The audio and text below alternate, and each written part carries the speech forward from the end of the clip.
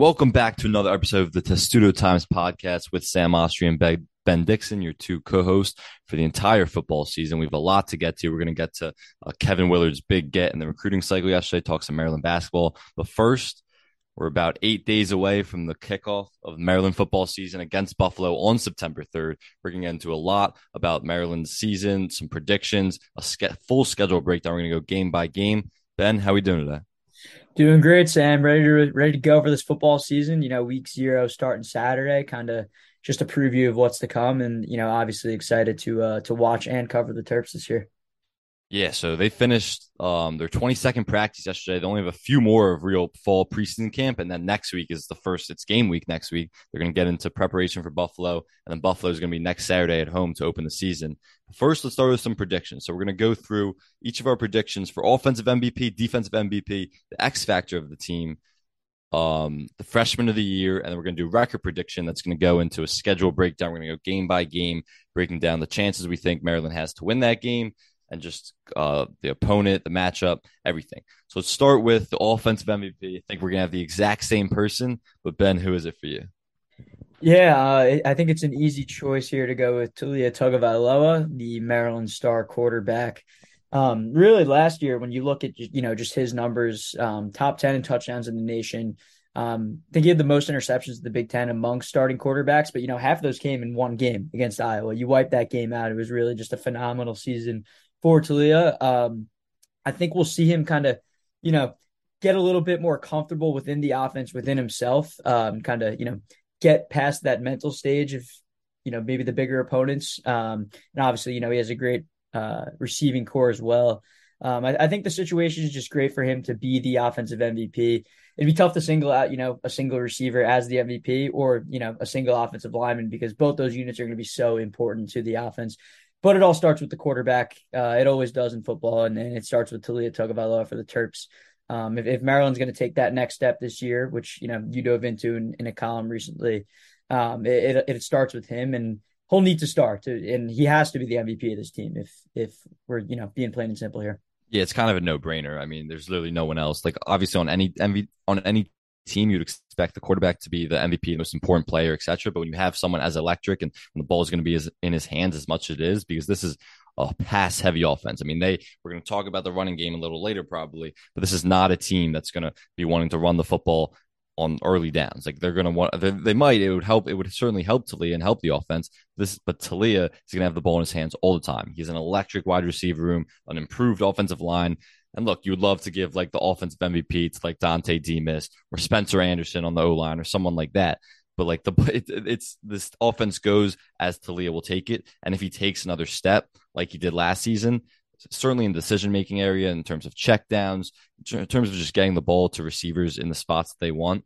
I mean, the sky's the limit for this offense. It was the number 4 ranked scoring offense in the Big Ten last year. I think they could be the 1 or 2 top ranked scoring offense this year. Taulia broke every program record, not every, but almost every program record in a single season that you can imagine for a quarterback. He might break a lot of all-time Maryland records this year. So, I mean, the sky's the limit for this offense if he is as good as he's capable of being. And I think we've seen it. I think the coaching staff, the other offensive players have talked about how he's taken another step. He's a extremely hard worker. Will stay after practice, watch a ton of film. That's his personality, quiet personality. So really, if it's not Taulia, this offense will not be what people expect. Exactly to your point. It starts and ends with Taulia. 11 interceptions last year, kind of like I mentioned. You got to think he'll clean that up this year. Even though, that was tied for Aiden O'Connell and Graham Mertz for the most in the Big Ten last season, 2 guys who are also considered very good starting quarterbacks. So I think Taulia, the perception that Maryland does have, the second best offense in the Big Ten or could have the second best offense in the Big Ten behind Ohio State, obviously, won't be by mistake if Taulia performs. I think if he performs to the level that we expect him to, that the fans expect him to, that everyone expects him to, I think Maryland is due for a big year, and he's without a doubt the offensive MVP. Yeah, Probably the team MVP. yeah, definitely. And when you talk about those interceptions, 5 were against one opponent last year. So I Right. mean, like you look at 11 interceptions. Okay, he had 6 interceptions in 12 other games that he played. And so that's really important when you talk about that. And yeah, it was Iowa. It was the best defense that he faced all year. And it's important to perform against great defenses. But that's something that staff has talked about where you want to see him improve is not get high on the highs or get too low on the lows. They want to see his emotions be even keeled, where one interception doesn't lead to another, and that's what we saw in the Iowa game. He kind of cleaned it up as the year went on. But if he lowers those interceptions against great defenses, I mean, he might even be in. I know he's a long shot for the Heisman, but he could even be early on in the season in Heisman contention. Yeah, you never know. I mean, we saw last year there was a little bit of a Tulia for Heisman train in the first few games of the Yeah, year. and there probably will be for the first 3 games, assuming Yeah, they're 3-0. yeah. I mean, we will definitely see about that. And just last thing on this, Sam. You mentioned that Iowa's the best defense he takes, and he has to do this against great teams. This coincides with Maryland taking that next step. It may not be beating all these teams because that's not going to happen. Maybe beating one of them, but even not. You want to be competitive against the best teams in the Big Ten if you're going to take that step forward, and that, of course, starts with your quarterback. He's got to make smart decisions, stay out of interceptions, and just stay even keeled, like you mentioned. Yeah, absolutely. So let's go to the other side of the ball. We're going to talk about a defensive MVP. There's a bunch of guys we could go to. I know me and Ben discussed this before, so we have the same player for defensive MVP. But there are a bunch of guys you go to. But Ben, who's your defensive MVP this season? Yeah, for me, it's got to be Jacorian Bennett. I just think, the star power on the defense, it starts and ends with him, in my opinion. I think the secondary, while a little bit weaker on the safety side, given that you have, two new starting safeties, I think the cornerbacks could be the strong suit of this defense, whether it's Jacorian Bennett, Tarheeb Still, Deonte Banks, or others. But I think Jacorian Bennett is the guy who's, leading this charge. Was named to the Reese's Senior Bowl watch list yesterday. I think was an all Big Ten honorable mention last year. 16 pass breakups, which, led all Power Five, was sixth in the country. For him, the key is turning those pass breakups into interceptions, which, he did mention you, Sam, at Media Day this past or at the beginning of the month, excuse me. But I think he's obviously arguably the most important player on this defense. And I think if he turns these pass breakups into interceptions and he's starting to lead, the Big Ten in the country in that stat, as opposed to, the pass breakup side of things, the perception around him and maybe the Maryland secondary can start to change as well. Yeah, and you talk about the pass breakups, talk about all that stuff, but the number one thing is like he's the best player on the defense. When you evaluate their entire defense, you're right that the cornerbacks are the strong suit of the defense, and he's the best cornerback that they're going to throw out there. He's great in matchups. He's going to be the guy guarding the opponent's best receivers. So he's the best player on the defense. So it's kind of easy to give him the defensive MVP. I debated giving it to Tarheeb Still. I think Tarheeb Still is going to have a really great year. He was great in 2020 in that shortened season. Ton of pass breakups per game. He was one of the best in the nation, pass breakups per game. I forget the exact number, but then he regressed a little bit last year, took on a little bit of a special teams role as a punt returner and did a great job with that. We'll probably do the same this year, but I think he's going to have another great year. Deonte Banks, you mentioned he's come back from injury. There's a lot of hype around him. So I do think that's the strong suit of the team. But Jacorian Bennett is the best player on the defense. You could be cute and give it to a defensive lineman, but that's kind of the I would say the weaker part of not just the defense, the entire team. So it's tough to give the defensive MVP to them. Jacorian Bennett has 12 pass breakups that year, and I forget exactly how many interceptions, but he could have had like 5 or 6 interceptions, and he knows it. You mentioned it, Ben, when I was talking to him earlier this month, or I guess it was last month at this point.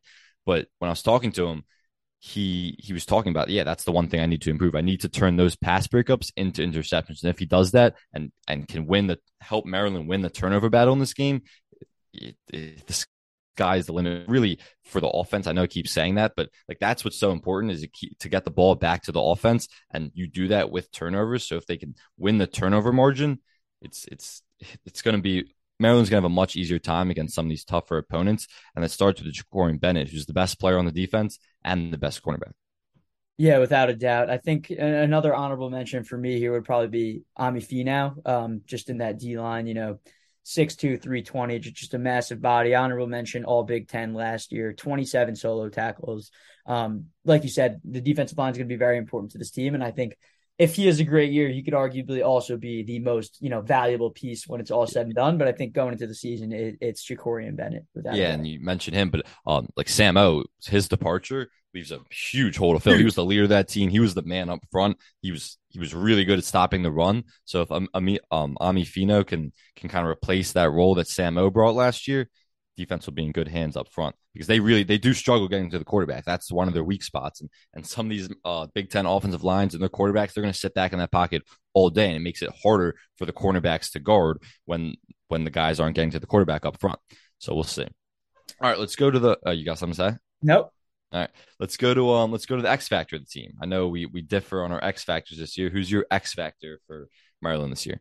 Yeah, it's tough. I mean, I kind of went through a lot of names for this one, but when I think about X factors, I think about someone who, gives the team, maybe the best and most unique chance to improve. And for me, that's without a doubt Jacob Copeland. I think he's going to be a star player for Maryland, and it'll be, easier said than done at the end of the year to say he's not an X factor than he is because he might be so good. But I think he's the guy that, really brings this, quote unquote, pick your poison type energy to the receiver room. There's Rakim Jarrett, there's Dante Demas. Obviously, those two are proven in a Maryland uniform. And then you bring over Copeland, who is Florida's leading receiver. He might be, the Terps' number 3 receiver this year. Or he could be number 1, but depending on which way it breaks out. I know, Sam, you mentioned on the last podcast we did that we could see games where he goes absolutely ballistic and he's the leading receiver, and there's some other guys who might lead as well, whether it's Rakim or Dante as well. But I think, I think Jacob Copeland, coming from Florida, just brings another element to this receiving core that, like I just said, makes the defense pick their poison. You're not going to have 3 bona fide cornerbacks on most teams that will be able to stop all 3 guys. And I think oftentimes we'll see Copeland as the guy who, might have the third corner on him. And I think we could see him, kind of take advantage of that and put up massive numbers and become really a favorite target of Toledo this season. Yeah, it's a solid X factor, especially because he could finish with the best numbers of that receiving core. And doesn't mean he's the best receiver in that room, but just because of the attention and coverage that Rakim and Dante are bound to get. Jacob, if the wide open for him. But I'm going a different direction. That's a good X factor for sure. But I'm going with the kicker, with the new transfer kicker that Locksley has been raving about. Chad Ryland, coming over from Eastern Michigan, one of the best statistical kickers in the entire country last year, and really in his entire career. Earlier in a scrimmage this year, head coach Mike Locksley told us that he hit a 58-yard field goal in a scrimmage with the laces. Obviously, when you snap the ball, the kicker never likes to see the laces. You want the laces the other way. He hit the 58-yarder with the laces. It's kind of an unconventional pick for an X factor, but something Maryland really struggled on last year was their kicking game. And Joe Petrino, he hit a big one. He hit the game winner against Illinois, but he really did not have a lot of range. He really needs to be in that 30 to 35 range field goal for you to feel comfortable to send your kicking unit out. That completely changes the dynamic of the play calling when they're in the opponent's half of the field, of the offense in general. When you have a kicker that's reliable, that you can throw out there for a 45-yarder and you trust him to make it. I mean, that's going to, you talk about getting points. When you're in the other team's half of the field, you want points one way or the other. And if that's not always 7, you talk about red zone offense. If that's not always 7, you want that to at least be 3. And with Chad Ryland, it's going to be 3 more often than not. And even just extra points. He was money on extra points last year. He didn't miss one. Joe Petrino missed a few last year. Just extra points. So you just want that. You want someone who's reliable back there. And Locksley has spoken incredibly high of him. If he really is as good as he was in the years past, and as people are saying about him, the kicking game is going to open so much for the play calling and for the Maryland offense as a whole. Yeah, I love that shout to Chad Ryland there. I think he's probably the most, could be the most important player on the team in terms of scoring. Locksley did say he could be our best scorer this year, which is and he called him the best transfer. Yeah. They didn't have a bad transfer class. You just mentioned one, Jacob Copeland, X Factor. That's another transfer. He said Chad Ryland was the best transfer that they got this offseason. Right, and the kicker position is just so important. I just think back to when Maryland first joined the Big Ten, Brad Craddock was an incredible kicker. He had a game winner at Penn State, which was probably stands as Maryland's best win since entering the Big Ten still. And he, I think 82% for his career in field goals. It's just nice to have a reliable kicker that will come through 90% of the time for you, as opposed to Joe Petrino was really streaky last year. Maryland's had a run of pretty streaky kickers that haven't been able to step in and hit. You're not comfortable kicking that 45-yarder on 4th and 5, and you might go for it instead. So I think Chad Ryland is a great call for the X factor, and I think the kicker position, could be very helpful to Maryland in close games this year. Yeah, and I just thought of one. Yeah, I'm going to throw this in, might put you on the spot a little bit. It's not on the sheet that we went over, but before we get to the record prediction, biggest question mark, not a player, just a position group, I would say, biggest question mark entering the 2022 season. I think it's safeties. I think as much as we said that, Jacorian Bennett and that cornerback room is really good, it's a whole new safety group. Nick Cross and Jordan Mosley leave after, basically 2 to 3 years of starting every single game. And now you got Dante Trader and Bo Brada as well, just kind of stepping into that role. We spoke to Bo yesterday. He's very confident about the room and working with Dante and how they show each other different things. Dante was a two-sport athlete, almost played lacrosse here, and Bo will show him some other stuff as well. But I think it just has to be the biggest question mark on the team, given the uncertainty. It's a completely new starting group to go along with a cornerback group that is pretty proven. So it's kind of like the cornerbacks and safeties work directly together in the secondary. One side of it is, perhaps your most experienced, most comfortable group on the defensive end, and the other side is probably your worst. So it'll be interesting to see how it plays out. I don't want to say worst because, we don't know how these guys will mesh and perform on the field, but it's definitely a question mark heading into the season. Yeah, I'm going to stick with the defensive end too. I mean, usually, obviously, the offense is the strong suit of the team. You could say tight end is a little bit of a question mark. Definitely could say there's some uncertainty at running back, but I'm going to stick with the weaker side of the ball, the defense. I'm going to say just the defensive front as a whole and the potential inability to get to the quarterback. I really think, like you talk about the secondary, it's the secondary is going to have an easier time if the defensive front can get to the quarterback or at least put pressure on the quarterback. Maryland, I mean, the Big Ten has some really strong offensive lines that defensive front is going to go against. So it's going to be difficult. But we talked about the departure of Samo. Can Finau replace him? Can Mosiah Kite replace him? Mosiah Nasili Kite, can he replace him? There's a ton of different guys on the defensive front, like Jayshon Barham, who's a linebacker.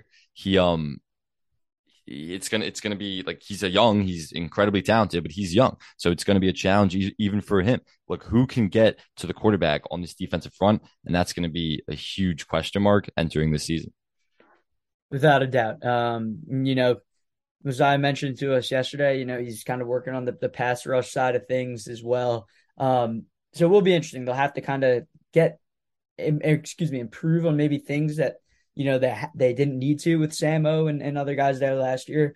But we'll see how the team performs next year. And the defensive line and it's just the defense in general is huge when it comes to Maryland being in the Big Ten, because the truth of the matter is since Maryland has entered the Big Ten, the defensive side of the ball has been less talented than the majority of offenses they faced, especially the upper half of the conference. So to see the defense take a step forward in year one under, new defensive coordinator Brian Williams would be, great for Terps fans to see. Yeah, that's a big thing that I forgot to mention.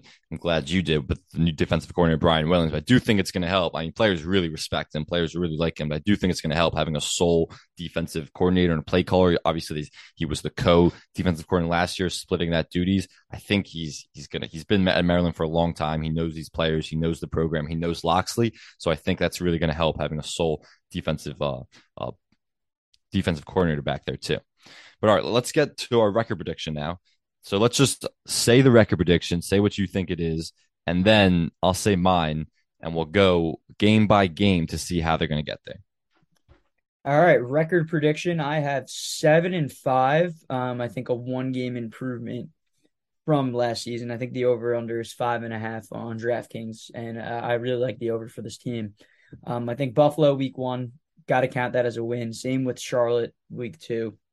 SMU week 3 at home Saturday night is going to be a tougher game than a lot of people expect. In my schedule breakdown that hit the website a couple of days ago, just studying this SMU team, that offense is scary. I mean, Tanner Mordecai comes back, one of the best quarterbacks in the nation, as well as his top receiver, Rashee Rice. So SMU is dangerous, but I think that's a game you have to win if you want to get to bowl eligibility at home against a group of 5 team, albeit, a pretty good American team. But I think that's a win. Wait, before you continue, let's I'm gonna say mine. Let's go through every game together. All right, so we'll stop at non-conference and go game by game. Yeah. And then we'll go through every conference game together. All right, so I also have 7-5. I think they're gonna have one more win than last season. I think it's a significantly better team. I think on like their team in general, the talent of this roster is better than just one more win the last season. But it's the gauntlet of the Big Ten. I mean, they just have such a brutal schedule, and you look for more than 7 wins, it's hard to come by. DraftKings, you're right, they have it at 5.5 as the over under. I think Maryland hits the over on their win total, but how much more? I don't know. A lot of people have it at 6. Obviously, 5.5 would be hovering right around that. 6-6 is what they were last year. I see them getting to 7-5. I think you're right. If they're going to get to that, they easily need to take care of the non-conference schedule. Charlotte, Buffalo, those two games in the first 2 weeks of the season, those should be early wins. And then SMU is a night game, Saturday night at home. I think being at home really helps, but you're right. That SMU team is better than people think. That line is going to be pretty low, I expect it to be. And then, so that's a 3-0, but I still think Maryland takes care of it. So that's a 3-0 to open the season in non-conference play. Then they're going to get into Big Ten play. So let's go through the Big Ten schedule. The first Big Ten game is at Michigan, September 24th.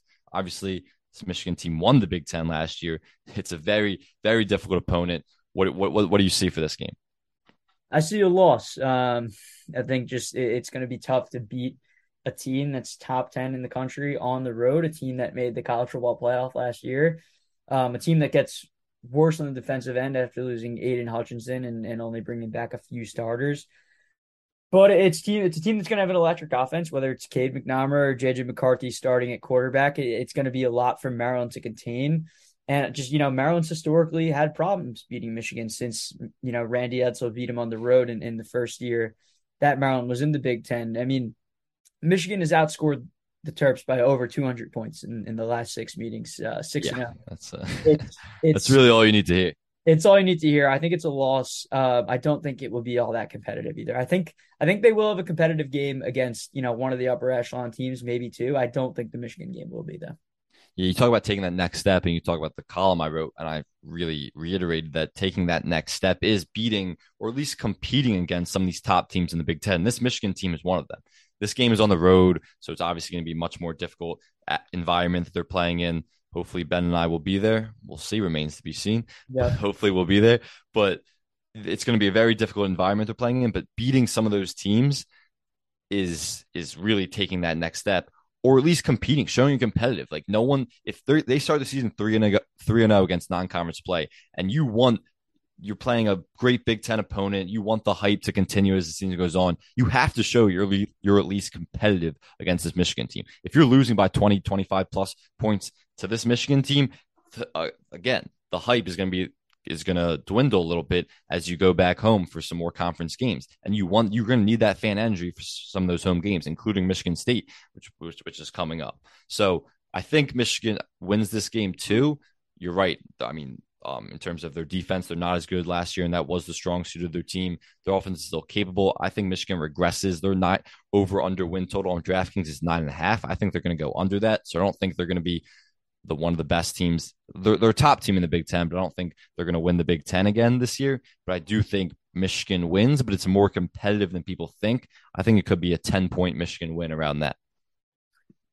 Yeah, I think it'll be more than 10. I think it'll be around the ballpark of 3 touchdowns. I don't want to say completely uncompetitive. As I said earlier, I think if they might keep it close in the first half, but I think Michigan's just going to bring too much in the second half and make it hard for the Terps to really pick up one of a few potentially program changing wins on the schedule. But I don't see it there. Yeah, and so the next game is October 1st. At home against Michigan State. So we have Maryland at 3-1 right now in our predictions. Like I was just talking about, that Michigan game is really important for how many fans are going to come out for this Michigan State game, which is at home, and that's a winnable game against Michigan State at home. Obviously, they're going to be underdogs, maybe significantly, but it's certainly a winnable game. So you talk about Michigan, the Michigan game. I really think that if they can stay competitive within 10, 12 points, something like that, at least for most of the game, there's going to be a lot of energy around that October 1st game against Michigan State. And so if they do, I still think Michigan State's going to beat Maryland somewhat handily, like over a touchdown, maybe around that 10-point range again. But I do think Maryland's competitive, at least at home against Michigan State. And hopefully that's a huge game where fans show up. Yeah, I'm exactly with you on all those points you just made. I think Maryland probably stays competitive at home. We don't know what time that game will be. And if Maryland is competitive against Michigan, it'll really rally the fan base to, show out and support against a Michigan State team that, overachieved last year. I think losing Kenneth Walker, one of the best players in the country last year, won Walter Camp Player of the Year at running back, is a much bigger loss than people expect them that they'll be able to recover from. But they still have Peyton Thorne back, Jaden Reed's back. Their offense is going to be really good. I think Mel Tucker's arguably, a top 3 coach in the Big Ten, one of the best coaches in the country. I think huge, 10-year extension? Yeah, literally 10 years. I mean, that's signing the next 10 years of your life away, and you could be a lifetime deal there if you end up continuing to succeed. 10 years feels like a lifetime. Yeah, honestly. And then but I think Michigan State probably by a couple touchdowns, maybe 10 or 11 at Park, but a competitive game. But let me tell you that this, like, I think that upset against a premier team is coming. I think it's coming this season. I've targeted who I think it is, and we're going to get to that later in the schedule. But it would not shock me at all if it's against this Michigan State team at home after maybe staying more competitive than people would think against Michigan. If they can do that the week before, I really think that this is a winnable game for Maryland. But I'm going to pencil it as a loss for now. So that takes Maryland at 3-2. We both have 5 games into the season. The next game they have is another home game against Purdue. They finished 9-4 overall last season, 6-3 in the Big Ten. Aiden O'Connell, he's there for one more year. I think it's one more year. It feels like it's been 20, but I think one more year of college he's there for. So this Purdue team they're going to be good again this year. They're hovering. Maryland's certainly going to be an underdog. They're in that Big Ten West. They should compete for that Big Ten West title. I don't know if they're definitely not the favorite. Wisconsin would be, but they're going to be right there. What do you think about this Purdue matchup? Yeah, I think it's pretty much as close to a coin flip that you'll get if Maryland gets a good home crowd. I think these are 2 pretty even teams. I think Purdue might have the upper hand just by a little bit. I think Aiden O'Connell is a stud quarterback. He's a guy that a lot of people have over Taulia Tagovailoa. I think this game will obviously say a lot about that. And I think Purdue's week 1 game against Penn State will say a lot about what we think about Purdue and probably give us some clarity on this prediction. I liked Maryland at home in this game. Oh, wow. I think by a possession, probably I think a field goal, maybe 6. I think Purdue is probably, I think Wisconsin's going to win the Big Ten West, and Purdue's, in that 2-4 range, along with, Iowa and some other teams there. I like Maryland at home. I think it's a game, if you want to get to bowl eligibility, you beat the Boilermakers at home. They're not world beaters. And if Maryland's going to take that step forward, I don't think it's a game that, you could have business losing, but I don't think it's a game that they will. I still think they're underdogs, probably by at least, like, depending on what happens this earlier 2 weeks against Michigan and Michigan State, I think they could be underdogs by at least a touchdown. And so you're right that it is one of those games, and it would not shock me if they win it at all again. But I think Maryland loses a really tight game by like a field goal. So this is the first time we're going to differ here. So I think I have Maryland at 3-3 through 6 games, and you have them at 4-2. I still think they easily get to bowl eligibility, but I have them beating one of the top teams later on in the season in an upset. But you have them beating Purdue, so you have Maryland at 4-2 through 6 games. It's not a shocker. Again, there should be some excitement around that game. We don't know the time. I don't think so. Of that game, probably at noon or 3:30 kickoff, you would assume, right? Yeah, probably, but so, not published yet. Yeah, so we don't know exactly the time, but there should be excitement around that game. Another big home game, an opportunity where if Maryland has some excitement behind them and some fan support, they could pull off the upset. We're 6 weeks into the season. You have no idea how things are going to play out. Injuries, so much could happen, but we're just taking it game by game, the schedule breakdown. I have Maryland at 3-3 through 6 games, and Ben has them at 4-2. And that takes us to Indiana game, October 15th at Indiana. This Indiana team was atrocious last year. They didn't win a single game in the Big Ten. You can't really, when you hit rock bottom, you can't really go anywhere else but up. So you would expect them to improve a little bit, but I don't think they're going to improve by much. This is on the road, but I still think Maryland wins by at least. I think Maryland could dominate Indiana, even though it was kind of a close game last year for much of it, or I believe Maryland was ahead, and then Indiana came back a little bit. I think Maryland can win this game by 2+ touchdowns. I think this Indiana team is going to be bad again, and this is one of those must wins if you're going to get to bowl eligibility.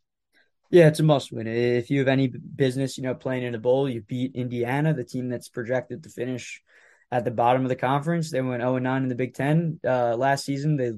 Their starting quarterback, Michael Penix Jr., who brought them to relevance the past couple of years, is gone. You have a potential new starting quarterback in Connor Bazelak, Missouri transfer. I like Maryland on the road. I don't think that environment will phase them, given that I don't think Indiana will be that good. So, Yeah, no, I mean, what were you saying? just going through the schedule. Obviously, we'll get to the next game. I think I'll have Maryland with a much better record through the first few games than it may seem that they finish with, given that November stretch. But go on. Yeah, so yeah, well, yeah, but so you what are you at? You have Maryland at 5-2 right now. 5-2, and I have them at 4-3, and that brings us to another. I think we both called a must-win game against Northwestern. This one's at home, so it's in College Park.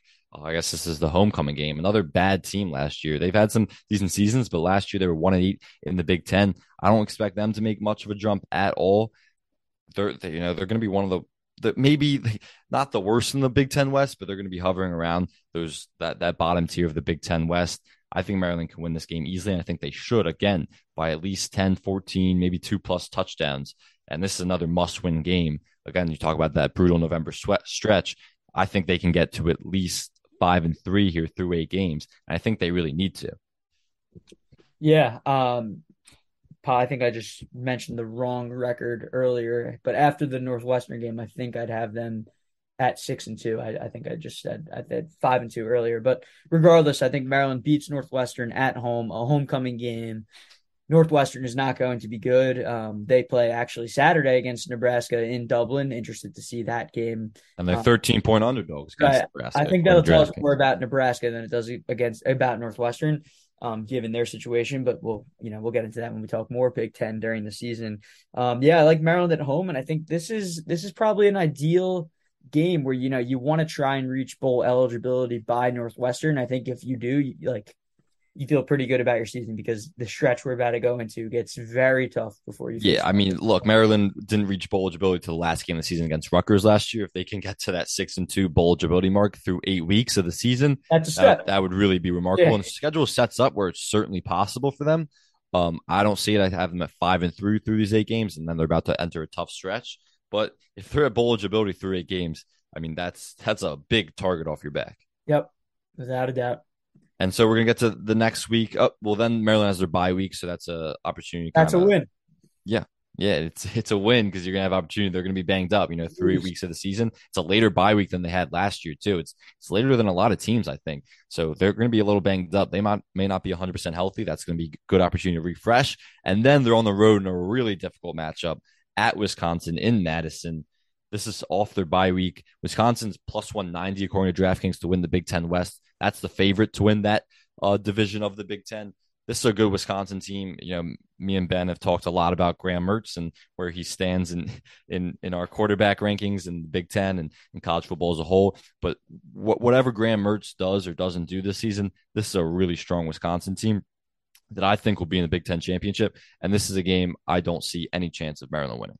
I agree. I think Wisconsin is a lot better than their number 18 AP ranking right now.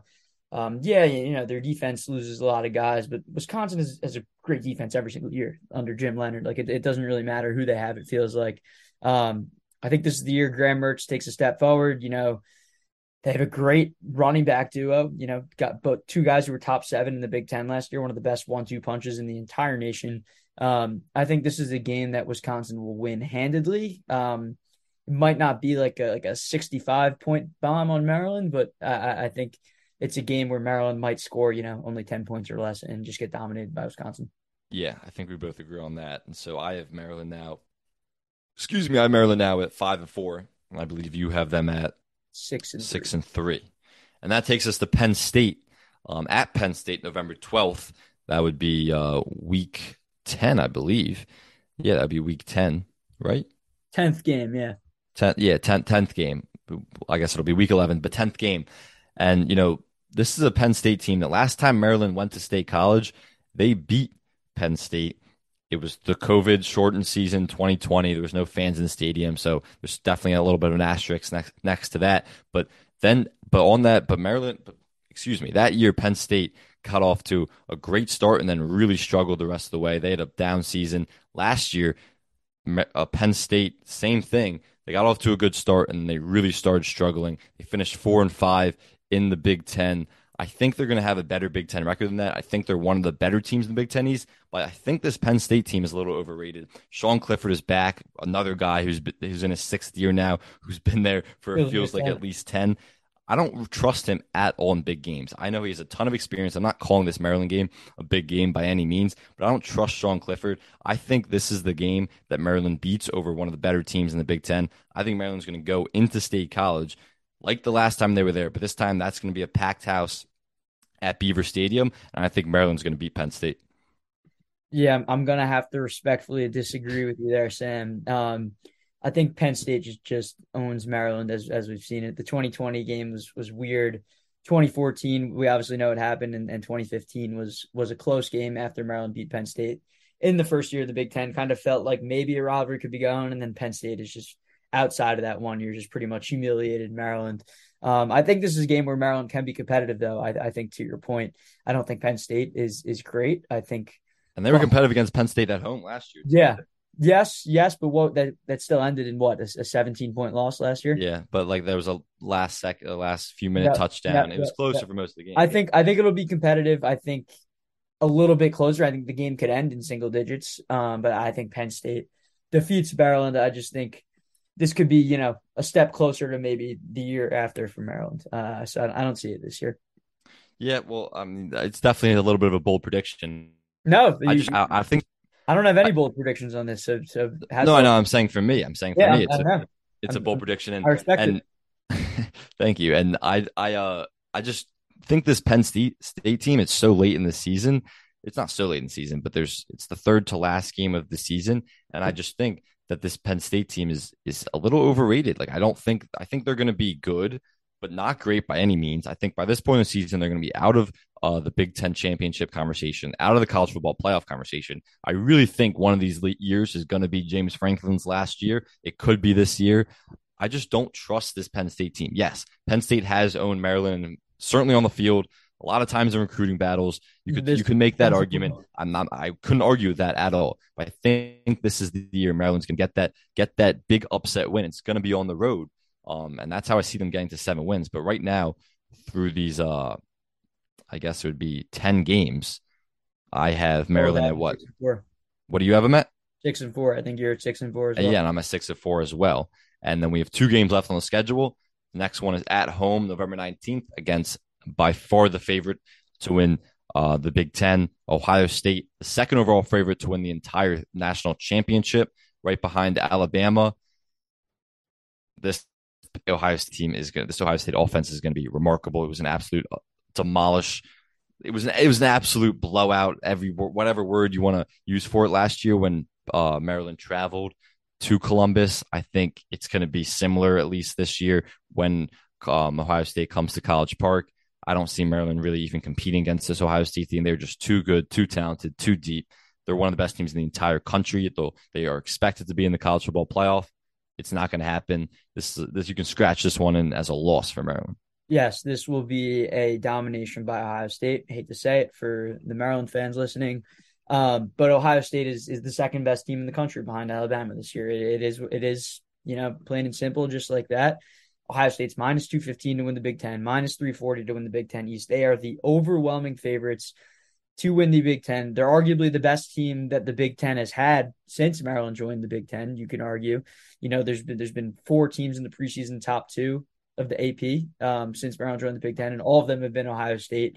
This is perhaps, Ohio State feels really good about their chances to win the national title. Feel it could be their best team since they won it all. Don't think Maryland has a chance on the road here at all. Yep, I think we agree on that. And it's really hard to disagree. There's not a lot of arguments you could come up with for Maryland beating this Ohio State team. That gives us we're both at 6-5 with 1 game left in the season. And this is how we're going to get to 7 wins for this Maryland team, is that last game of the season against Rutgers. And this one's, I believe it's at home. It is at Rutgers, I think. Wasn't it at Rutgers last year though? Oh, it is. It is. Excuse me. It is home against Rutgers. You're correct. You're Yeah. correct. Yeah, so it's home against Rutgers, and this was a huge game last year, was to go to the bowl game to get to that 6 wins. I think Maryland's already going to be at 6 wins. We both them have them at 6 wins going to that last game of the season, one way or the other. But there's certainly a possibility with they're only at 5 wins against this Rutgers team, and it's another chance with against Rutgers last game of the season to make a bowl game and become bowl eligible. I think they're going to beat Rutgers, and this is how I guess see them getting to 7-5. Rutgers, they're an improving program. They certainly aren't as bad as they were maybe 4 or 5 years ago, but they're not good by any means. They're not one of the best. They're still in the bottom of the Big Ten. They haven't even named a quarterback yet for this season, so we don't even know who's going to be under center by the last week of the season. I think Maryland wins this game somewhat easily. Yeah, I agree. I think as large of a gap there is between the perceived top four in Maryland, I'm not going to say it's as big, but I think there's a gap between Maryland and Indiana and Rutgers. I think they're two must-win games. If you're going to take that step forward, do you feel comfortable saying that at this point in time? And yeah, I mean, I don't think it matters who starts for Rutgers at QB as long as Maryland's healthy. This should be a game they win at home on Senior Day to send their guys off with a bang. Yeah, so there's that full schedule breakdown. We both have Maryland being 7-5. They're over under, like we said, according to DraftKings, is 5.5. So they certainly could be around that 6 win mark. We see an improved team, so we're going to call them at 7-5 with that schedule breakdown. The big upset I have is against Penn State. Ben may not be a big upset, but it certainly would be an upset against Purdue. So that's how they can get to 7-5 wins. Anything else to say about the schedule or 7 wins? No, not much. I think as it usually does in the Big Ten, it's going to be a tough road for Maryland to get to that next step. But this team believes they can do it, and we're giving them a chance at 7-5 here. Yeah, certainly. All right. So there's complete breakdown on Maryland football, predictions, schedule breakdown, all that stuff. Next week is game week. So our podcast that's going to drop next week is going to be a full preview of strictly Buffalo. It's going to be game week finally. I can't believe we're here. We're going to be in September pretty soon. It's finally game week. Here we are.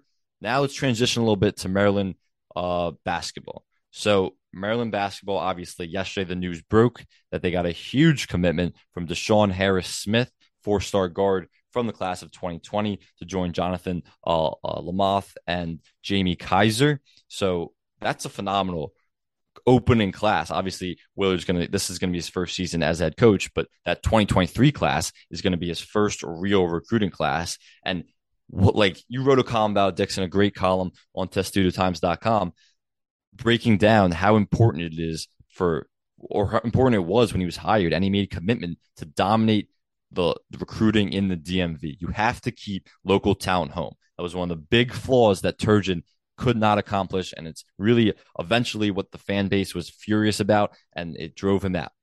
This is what Willard needs to do. He needs to control the DMV and the recruiting, and he's done just that. And it really capitalized it. There's more to do, and I think he will do more, but he capitalized it with the Deshaun Harris-Smith commitment that he announced yesterday. Now Maryland has the 8th overall class in the entire country, according to 247 Sports, going into 2023. So the future is bright, and Kevin Willard has done a phenomenal job with his first recruiting cycle.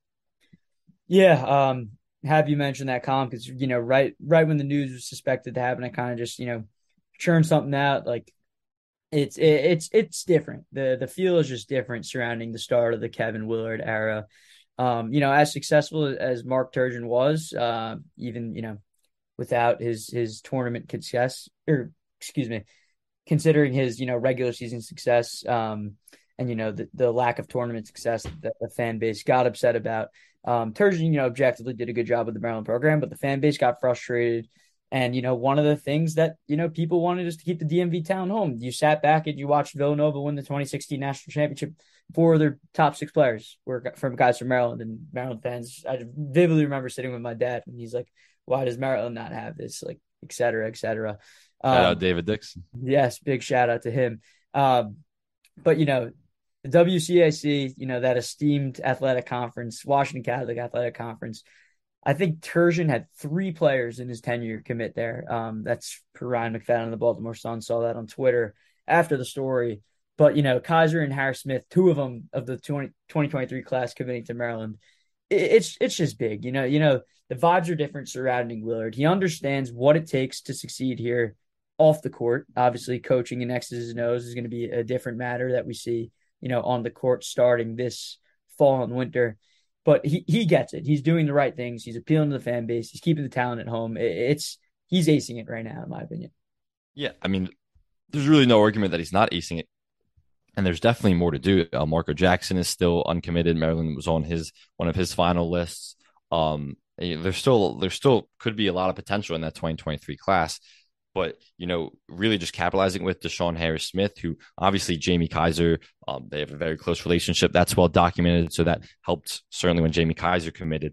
But it's so much more than just him. It's you're right about getting that local talent home, getting it from a national powerhouse in a school that really, like you talked about in your column, but they really had evaded, Maryland has evaded getting any prospects from there for a really long time, and Turgeon struggled in that area. It's Villanova has dominated recruiting the DMV. Another thing you talked about, and I believe, I don't know the exact schools it was between or down to, but it was Penn State, Xavier, Indiana, Villanova, and Maryland. So when it's between Villanova and Maryland gets that win, that's big. Another thing, he was from a Nike AAU team in Team Takeover. That's sponsored program, and Maryland's obviously an Under Armour school. So all those things are huge, where they really just flipped the not just the narrative and just the trend that Turgeon had been taking, where all these guys had just wanted nothing to do with Maryland, and now that's being flipped, and it's a huge success for Turgeon. And Deshaun Harris Smith is supposed to be a really good player. He had a phenomenal summer where he boosted up the rankings, a great Peach Jam performance, really strong guard, combo guard. Really, he likes to have the ball in his hands, and he's going to be a great addition to Maryland, not this season, but the year after. Yeah, it really is crazy. Some of the quotes I was reading when these guys committed, from, On3 and 247 Sports, just saying, we want to put Maryland back on the map. Like, Willard gets it, keeping the DMV guys at home. This is something that the fan base has kind of just, been preaching forever. And, Willard, not even with, this upcoming recruiting class, but bringing in a guy like Jahmir Young, not the first, DeMatha high school recruit since Travis Garrison, because, he's a transfer from Charlotte, but just understanding the importance of, marketing that as, we are back in DeMatha. Like, he understands what he's doing. He's really just going into the DMV, trying to get these best guys. Like you said, Elmarko could be next. Derek Queen, the 5-star best center in the class of 2024, could very well be reclassifying to the class of 2023 and joining the squad. I think Willard's next step is to kind of get big men to this class, because this, upcoming season is kind of just going to be a growing year. While there might be some excitement around the team, you might have a brand new starting five in 23-24, and it starts with this, I don't want to say Fab Five comparing it to Michigan, but it starts with this freshman class where these guys are going to get opportunities to play right away. And it's really impressive to see what he's doing so far. Yeah, I mean, the early returns are certainly in, and they're certainly positive. Those early reviews, it's hard not to be. But of course, it matters way more what he does with that talent and what he does on the court in terms of the team's performance. But again, that starts with recruiting, and he's had success there. Anything else on that? No, I think that's pretty much it. I'm interested to see where he takes it next. Just want to reiterate that what he's doing is a much different approach than Turgeon. Not that Turgeon did not have success, but it's more of a direct appeal. I mean, even on Twitter, he's like, "Who's next?" Like DMV is like 3 for 3. He knows what he's doing. It's for Turf, it has to be refreshing to see that. And it's one thing to say it in every interview that you do in your opening press comments, but it's a whole other thing to actually live it out. Yeah, exactly. And he's done exactly that in his first recruiting cycle, and you really can't say anything but positive things so far. Without a doubt. All right, well, that's a wrap on the Studio Times podcast. We'll be back next week. Obviously, we talked a lot of Maryland football today. It's a little bit Maryland basketball. Next week is game week. Maryland football season has finally arrived. Season will open September 3rd against Buffalo. Noon kickoff, I believe, right? Yeah, noon kickoff against Buffalo, September 3rd. We'll be back with a podcast breaking down that game next week. For Ben Dixon and Sam Ostry, thanks for listening, everybody.